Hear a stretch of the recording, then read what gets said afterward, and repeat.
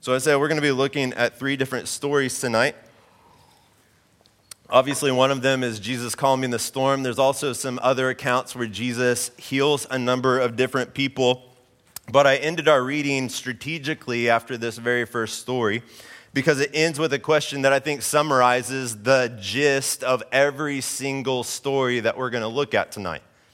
In some essence, every story ends with a question that this first story ends, which is, who then is this?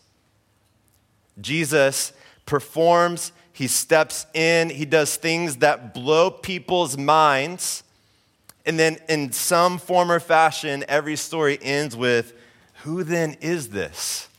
I mean, nearly every story is kind of like a scene from the Marvel movie. Every Marvel movie has this exact same scene, right? Where the superpower is done by the superhero and everybody's just like shocked and amazed by what's going on. Amen? Like, you know what I'm talking about? It's like a repeated scene in every single Marvel movie. You can't watch a Marvel movie without this scene, right? This is sort of like what happens at the end of every single story. Like you're having to pick your jaw up off the ground because of what you just saw and experienced Jesus do. And so the reason I've lumped these 3 stories together is because we get a glimpse at a quality of Jesus that I think Mark is trying to highlight by putting these 3 different stories back to back to back in order for us to highlight exactly a new quality that he's wanting to bring forth to us. And that quality is Jesus' power. Now, this isn't the first time that we've seen or experienced a form or fashion of Jesus' power. We've seen this already. There's already been healings of sicknesses and diseases that Jesus has performed in his life and ministry. But when he's done this, up to this point, it's primarily been done to highlight something else about Jesus. There's sort of like a complement instead of like the highlighted focus of the story that you look at, but not so with the stories that we're looking at tonight. Mark lumps these 3 stories together to highlight the divine power that Jesus possesses. And so through these 3 narratives, it's like Mark is essentially saying that not only has God divinely torn open the heavens, where he spoke down on Jesus at his baptism, declaring that this is the Son of God, that Jesus is God in the flesh. It's not just that he's doing this, nor does Jesus have the authority of God as God to forgive sins. He does this. Jesus performs, he heals a paralytic, but this is a compliment to show that he has the authority to forgive sins here on earth. But we see in the lump of these 3 stories that Jesus possesses never seen before divine power. And that's exactly what Mark is trying to get across to us by these 3 stories being lumped together. So here's tonight's question for us. So we're trying to look and gaze at Jesus, discover who Jesus is. Here's the question for us. How powerful really is Jesus? How powerful is Jesus? As we look at this text, that's the question I want you to have at the back of your mind as we're working through the details, as we're working through the chronological order of this story. I just want you to be thinking about, like, how powerful is this Jesus? And as you're doing it, here's what you're going to find, all right? Here's kind of the 3 ways that we're breaking down the passage as we're looking through these stories. The first story, here's what I think Mark is trying to get across, that creation obeys him. Secondly, the Spirit's answer to him. And then thirdly, that disease and death surrender to him. That's the gist of the 3 stories that we're going to look at. So I want to gaze at Jesus' power together through these 3 different stories.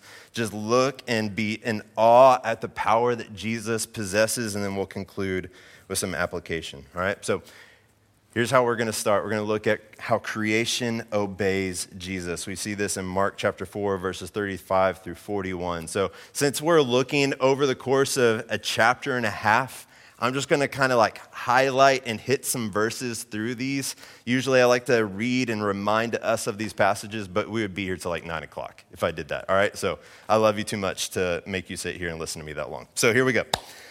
Mark chapter 4, verses 35 through 41, creation obeys him, all right? So Jesus has just wrapped up a long day of teaching. And at the end of the day, Jesus decides that he's going to take his disciples, they're going to hop in a boat, and they're going to sail across the Sea of Galilee. Now, the Sea of Galilee is a hotbed for storms, all right? So here's a picture for you so you can see. Sea of Galilee is at the very bottom, It's about 700 feet below sea level. And then you have Mount Hermon that's about 9,200 feet in height. That is just across like 30 miles south from the Sea of Galilee. And so here's what happens around the Sea of Galilee. You have the cold air of the mountains that collides with the hot air of the sea, and it just is a combustion effect for these massive storms that hit the Sea of Galilee. And it just so happens that the night that Jesus and his disciples board the boat, that one of these storms breaks out. So the mountain air, the mountain air that's cold, you have the warm air from the sea, it collides, a storm breaks out, and it must have been just a massive storm because Jesus has these professional fishermen that are on board with him, all right? And what we see is Jesus is asleep in the stern, that you have these professional fishermen that have probably seen a number of different storms in their life and during their vocation. They've seen numerous of these storms, but they are scared. They're terrified. The Bible tells us that they're so scared for their own life, they think they're going to die.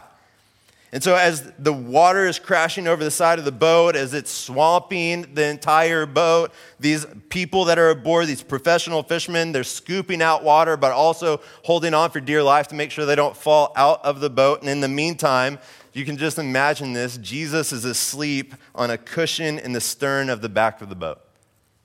Just knocked out. Not a single worry. He's just he's cool as a cucumber. There's nothing that's going on in his life that makes him feel like he needs to wake up and rush and hurry around, hold on for dear life. He's just asleep in the boat, and they go over to wake up Jesus, and they're shouting at him, "Teacher, don't you care that we're going to die?" Like, Jesus, all these things that you've talked about, how you care for us, and all these things that you've said you've come to do, you're asleep in the stern of the boat, and then there's this storm that's going on. Our lives are about to be lost. The water's coming in over the sides. Like, don't you care that we're going to die? Now, here's where we begin to see the power of Jesus, because in verse 39, here's what Mark reports.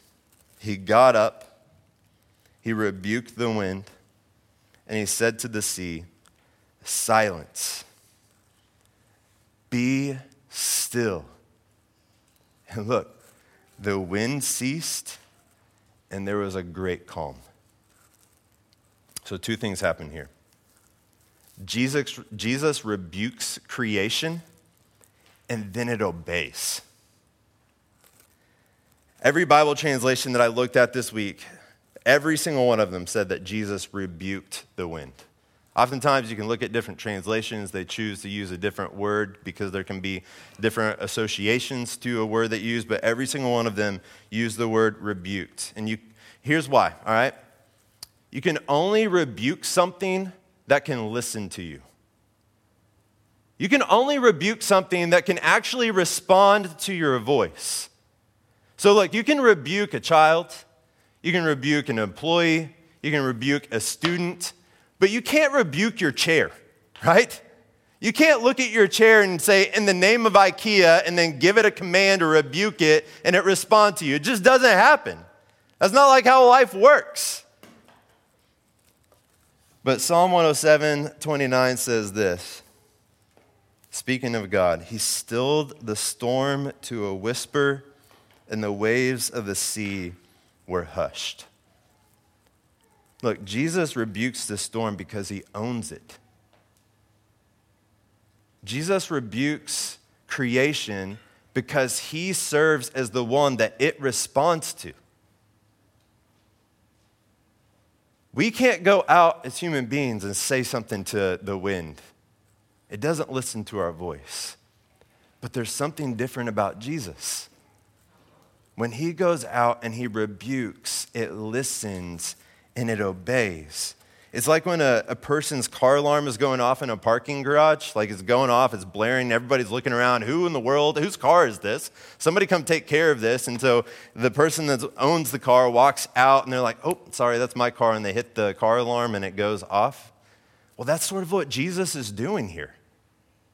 They come, they're in a hurry, they are worried for their life, they're hustling, they're bustling, they're trying to figure out how are we going to stay alive. And so they finally go over to Jesus, who's at the back of the boat, in the stern, asleep on a cushion. They're shaking, they're waking him up, they're telling him, Jesus, get up, we're about to die. Don't you care that we're about to die? Jesus gets up, and it says, if he looks at this storm, he's like, oh, yep, I'm sorry, that's my storm. And then he says a word, and it stops.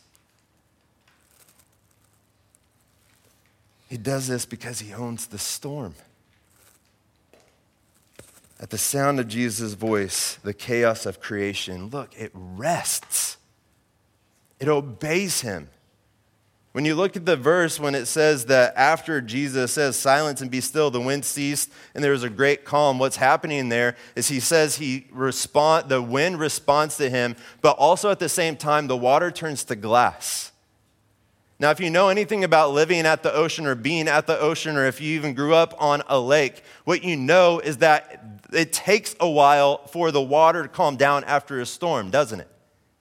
Like you go to this place, you go to the ocean, you have a storm that comes through, the storm may pass, but it's not until hours afterwards that the water subsides and becomes smooth as glass. But what the Bible tells us here is that's exactly what happens at the sound of Jesus' voice. The wind stops, but also the water turns to glass. Creation obeys him. And everyone on board sees this. They're terrified. And they say, who is this that even the wind and the sea obey him? So look, this is the power of Jesus. No one like him before or after. You have people like a Moses, they part the Red Sea, but he does it at the at the name of God himself. Jesus just speaks. No one like him has expressed this type of power before, but it's like Mark is just getting started, all right? So this in and of itself is like mind-blowing, right? But it's like Mark is saying, if you think this is wild, then listen to what happens next. Okay, so what we find is Mark chapter 5, 1 through 20, Jesus gets across the Sea of Galilee with his disciples. So it's after the storm, Jesus and his disciples that come to the shore, the side of the sea, and here's their welcoming party. A demon-possessed man. They literally get off of the boat, and then they're approached by this man he goes by the name of Legion. And what we find out is that he's a man that's possessed by many spirits. So he calls himself Legion because a legion was the largest unit in the Roman army, about 6,000 men. And so you could kind of say that he's like the super possessed guy, right? Like he has 6,000 spirits that are kind of conflicting inside of him. And what you see is he's a tortured man. He's been ostracized to the tombs. He's been rejected by all of his people. They can't confine him anymore. The chains that they try to put around his wrists, they no longer would work. You would hear his voice at night screaming at the terror and the work that was going on inside of him. The Bible tells us that he would cut himself with rocks as he's at the tomb. So you have this man that cannot be controlled. He cannot be tamed by anyone. He's so unruly that he has to live in the tombs where those that are dead and diseased and have died find themselves. So Legion approaches Jesus, and here's what we see in verses 6 through 7. When he saw Jesus from a distance, he ran and he knelt down before him. And he cried out with a loud voice, "What do you have to do with me, Jesus, Son of the Most High God? I beg you before God, don't torment me." Now we need to stop here because this is really important. There's some things that happen in what he says that are just so crucial for us. So immediately upon meeting Jesus, the spirits inside of this man acknowledge two things about Jesus. They acknowledge, one, his identity, but also, two, his power. And we see this in both his actions and his words. So we see in verse 6 that this man comes and he falls at the feet of Jesus. The word that's used for knelt down here literally means like a prostrating yourself before another person that's worthy of reverence and honor and worship. And then you see the words that he says. He declares that Jesus is the Son of the Most High God, that he is the one that can torment these 6,000 spirits that live within the man. So right out of the bat, this man has already done, these spirits that live inside of this man have already recognized and given more honor to Jesus than anyone else in the Gospel of Mark. No one else has recognized who Jesus is to the extent that these spirits that are possessing this man acknowledge Jesus at this point in time. It's clear who answers to whom in this story. These 6,000 spirits, it's not a battle. There's no fight that's going on. From the very onset of seeing Jesus get off the boat onto the shore from the Sea of Galilee, the 6,000 spirits come out and they automatically know who's in charge. When demon meets divine, it's not a contest. It's a kneeling down, it's a prostrating, it's a reverence, it's a worship because they know who Jesus is. Even the untamable spirits, they answer to Jesus. So the spirits, they continue to beg Jesus not to send them away so that they can come up with this like proposition. So they know who's in charge. They know who possesses the authority. They know who Jesus is. And so they come and they barter with him.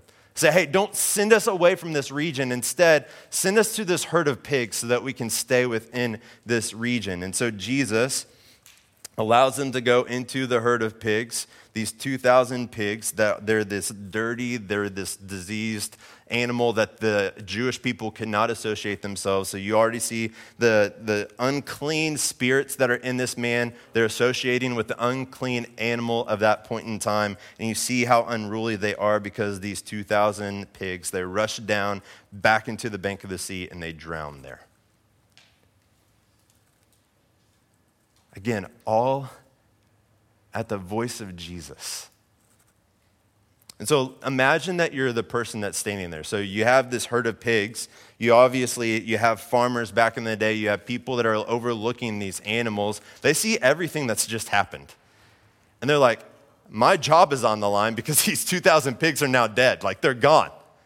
And so they run back into town. They report exactly what's happened. All the people that are in the town, they come out to see what these men are reporting. And what do they come out to?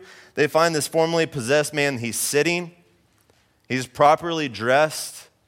And he's in his right state of mind. Now, imagine this, all right? This is the man that you've tried to chain. This is the man that you've tried to bound.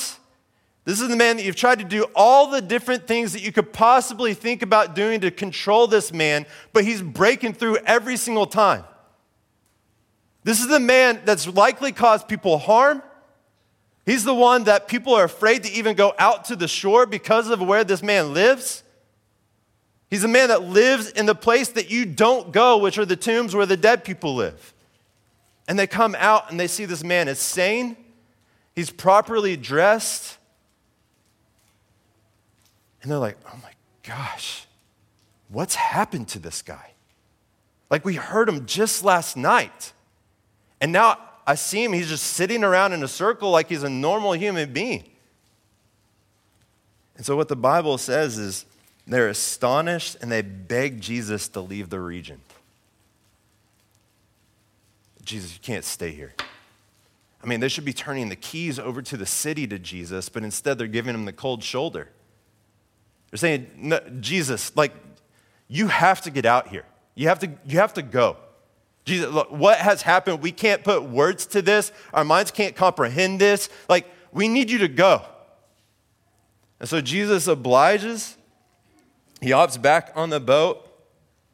And so it's the conclusion of the second story where people are just left blown away by what they experience in the life of Jesus.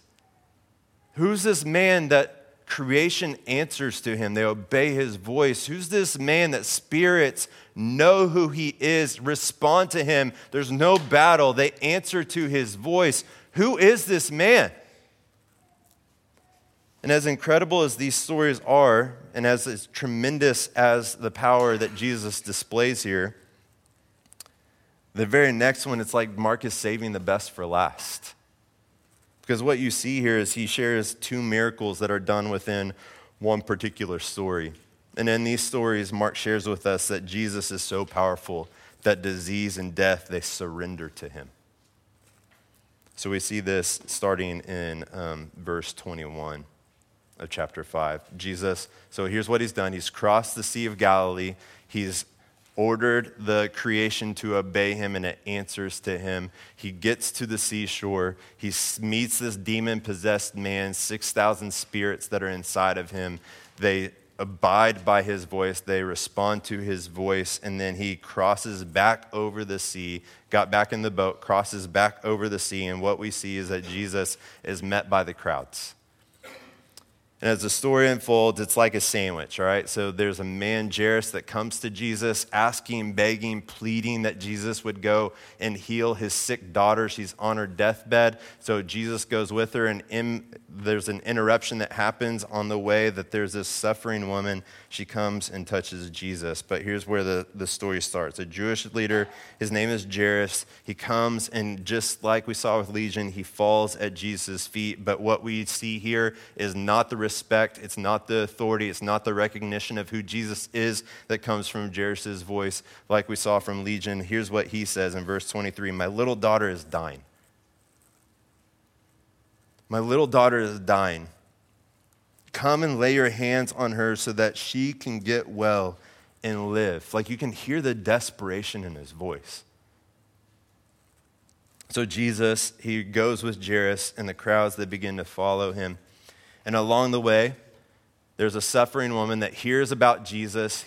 She hears that Jesus has come in. And here's what we know about this suffering woman, that she's suffering from a bleeding disorder, and she's been suffering from this bleeding disorder for 12 years. Like, just stop and think, if you have some type of blood that is a constant pour out of your body, like, that's something that alarms every single one of us, right? And what the Bible says is that she spent all that she's had on doctors. And as she spent all that she has on doctors, what we find out is that these doctors don't help her condition. They actually make it worse. So she's in the most desperate place that you can possibly be. And so she hears that Jesus is coming, and here's what happens. She comes up behind Jesus, and this is an act of superstition. Because here's what she thinks. If I just touch his clothes, it'll make me well. And so she sneaks up behind Jesus. She touches his robe, and it works. The Bible says that immediately she's healed. She can feel it in her own body. She's like, man, it worked. And she thinks she can sneak away in the night. But Jesus stops in his tracks because he senses that the power has left him. I can't even come up with an illustration for you there. We don't have this experience where we feel the power of us leave us. We just don't have, there's nothing I can try to equate that with. This is something that's just completely divine by Jesus. And so why would he stop to address this woman though? He has a sick little girl that's about to die. Why would Jesus stop in his tracks? If this is a doctor, you get sued for malpractice. You have a girl that's dying, but you have a woman that has a chronic disease. If you're weighing the two, you go to the person that's about to die. But Jesus, he stops in his tracks. He's surrounded by people. There's this little girl, her life's on the line, and Jesus stops. And here's why he stops. Because what she's experienced is life-changing, but it hasn't become life-transforming yet. Her body has changed. Her body has been healed. It's been physically healed. What she came for has been done. But Jesus is saying, my work's not done here yet. It's life changed. This work has changed your life, but there's something more that needs to be done here. And so Jesus stops and he looks at his disciples and he says, "Who touched my clothes?" And the woman, what the Bible tells us, the woman who was healed by Jesus, she comes and she falls at Jesus' feet, and the Bible says that she just spills her guts. tells him all the truth, all the chronic disease that she's dealing with, what she has done. And here's what Jesus says, all right? Verse 34, he looks her in the eyes. He says, "Daughter, your faith has saved you. Go in peace and be healed from your affliction." So look, the woman's disease didn't surrender to superstition, but to faith in Jesus. So Jesus stops in his tracks because he sees that this woman thinks that like it's her superstition that just by the touch of his robe, that's what healed her. But Jesus says, no, that's not what is happening here. The power has left my body because you recognize the power that is within me, and it's your faith that has healed you. It's not just your superstition. And so look what Jesus says. He says, your faith has saved you. Not just that your body is healed. He's saying, look, daughter, your body is healed, yes, but there's also been an even better work that has happened here. It's not just superstition by which your body's been healed, but it's now the faith that you came to me that now saves you. Your body is changed here for the moment, but your eternity is changed forever. All because of the power of Jesus. She gets more than she bargained for, a healed body, but also a healed eternity. And so, like, all of this is happening. Imagine being the crowd that's around Jesus. You're pressing in. There's all these things that you know about Jesus and what he's been doing. You want to hear just some of the teaching that he's been spouting off to people. You just want to be around him. You want to have pieces of Jesus just rub off on you. Like, that's why the crowds are following him. And in the midst of this woman being healed, a messenger from Jairus' home comes and reports, your daughter is dead. She's gone. Why bother the teacher anymore? So Jesus overhears this, and he looks over to Jairus. And just imagine how torn you are if you're Jairus. Like, you come to Jesus in desperation. There's nowhere else you can go. Your little daughter is dying. He stops in his tracks. He heals another woman, and then this messenger comes and says, your daughter is dead. Like, you have to be thinking that Jairus is both frustrated, and then Jesus looks at him and he says, don't be afraid, only believe. And so in the midst of probably some frustration that's going on inside of him, you also have this sense of hope of like, maybe he can still do something about this. I just saw what he did for this woman. Maybe there's still a chance.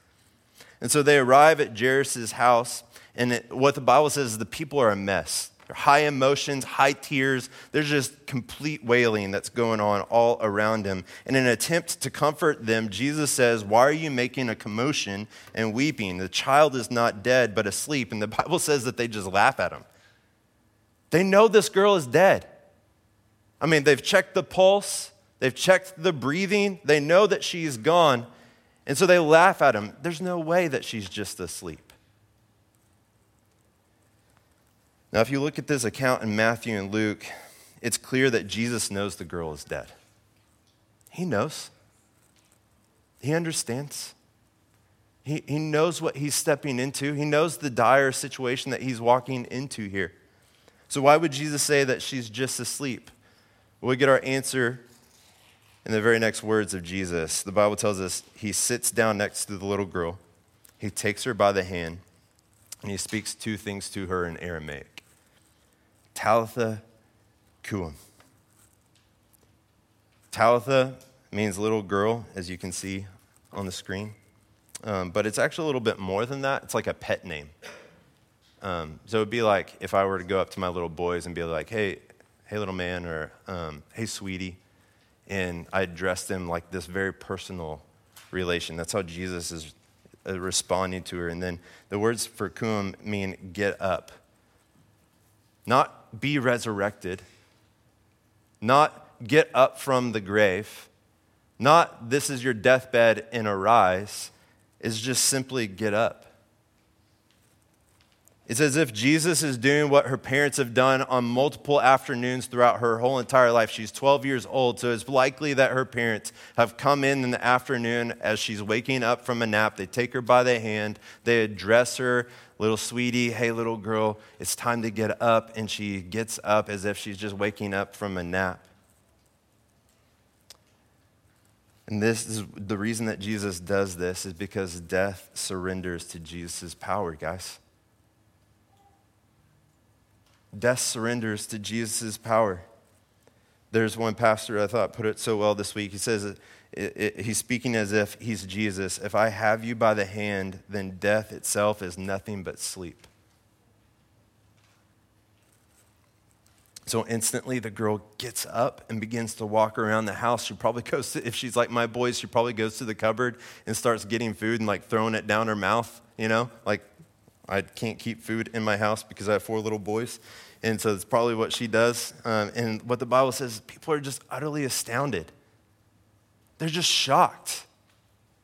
They're amazed by what Jesus has done. In a matter of moments, both disease and death surrender to the touch and word of Jesus.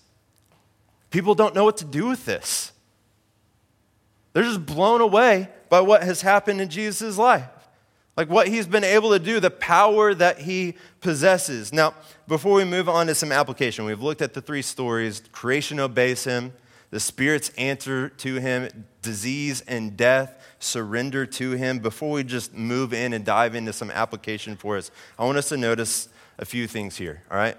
And every single one of these stories, every single one of them possessed, when Jesus exerts his power, the response is fear and trembling.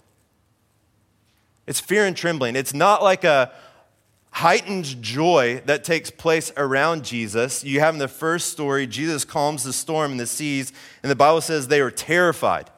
The word terrified here is more strict, it's more strong than the fear that they had in the midst of the storm. Why are they more fearful of Jesus than they are of the storm? Because the power that he possesses. They've never seen anybody like Jesus before in their life. The second story, Jesus heals the demon-possessed. They're afraid, and they beg Jesus to leave the region. They don't know what to do with him. They don't know what to do with this power that Jesus possesses. The third story, you have the woman that's the suffering woman. Jesus stops in his tracks. Who touched me? And she is struck with fear and trembling, and she falls down before him. Every single story, the response to Jesus and the power that he exerts is fear and trembling. So you have to step back and ask why. There's an old psychologist, neurologist, Sigmund Freud. He has this belief that people invent God to deal with their fears. But look, these stories completely obliterate that theory. Why in the world would you create a God that is more fearful, that's more powerful than any of the things that you're trying to escape? It's not the proper response. Here's the proper response, all right? If we are understanding what Mark is trying to get across to us through these 3 stories, here's what we should be asking. If Jesus is so powerful that creation obeys him, that the spirits answer to him, that disease and death surrender to him, then what can he do in my life? If Jesus is this powerful and things feel like they are so stuck in my life, if things feel like there's so many different powers that are at work in my own life, the proper response to this is then what can Jesus do for me? It produces like this sense of hope inside of you that maybe there's still a chance for me. Because look, the answer to that question is that Jesus can transform your life. Jesus took on the storm of sin and death for us. This is a point to the gospel. Jesus willingly took on our chains and was driven into tombs for us. Jesus lost more than power when he lost his life so that we might live forever through him and his resurrection. Jesus would later prove that death is but a nap for all who believe in him because we will be risen with him on the time that he comes back. So look, you look at these stories, you look at the power of Jesus, you look at it with the sphere, the mindset of the gospel, and you look, there's hope for me. If Jesus is really as powerful as Mark says, there's hope for my life. So look, the proper response, here's our application. If Jesus is really as powerful as Mark makes him out to be, Jesus deserves both our trust as well as our witness. He deserves our trust and he deserves our witness. We look at these stories and we can say to ourselves, I can trust him. I can trust him. Because creation obeys Jesus, he can intervene and preserve my life through any storm that's taking place. We can look at the words of Jairus that Jesus says to Jairus, and we can think as if they're being said to us, don't be afraid, only believe. In the midst of the storm, you don't have to succumb to the fear. You can take up your cushion and go back to Jesus in the stern of the boat because he's got you. That's how powerful he is. When it feels like you have 6,000 spirits inside and that you're being pulled in all these different directions, like there's a war that's waging inside of you and you're losing the war, you can look at these different stories of Jesus and you can say, he's powerful enough to liberate me from all the different directions that I'm being pulled. He can provide clarity, he can provide direction, and he can free me. You can look at Jesus and his healing of the sickness, whether it be mental, physical, or spiritual. And you can say, he can do the same thing in my life because death and disease surrender to him. And look, even whenever the fear that's ringing in your heart about the impending death that comes around you can look at Jesus, and you can be reminded that he takes you by the hand and that even though we may pass away, it's but mere sleep.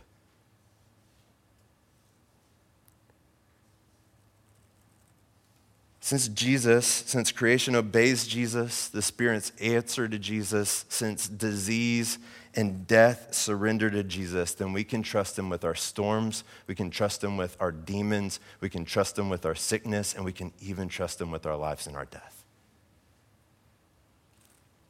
But secondly, we can also tell others about him. Not only does the power of Jesus transform our lives, it also empowers our story. Remember the story of the demon-possessed man. In the story of this demon-possessed man, at the very end of the story, he asks if he can go with Jesus. And Jesus tells him no, which is a little sets you aback. But then you look at verse 19, and here's what he says.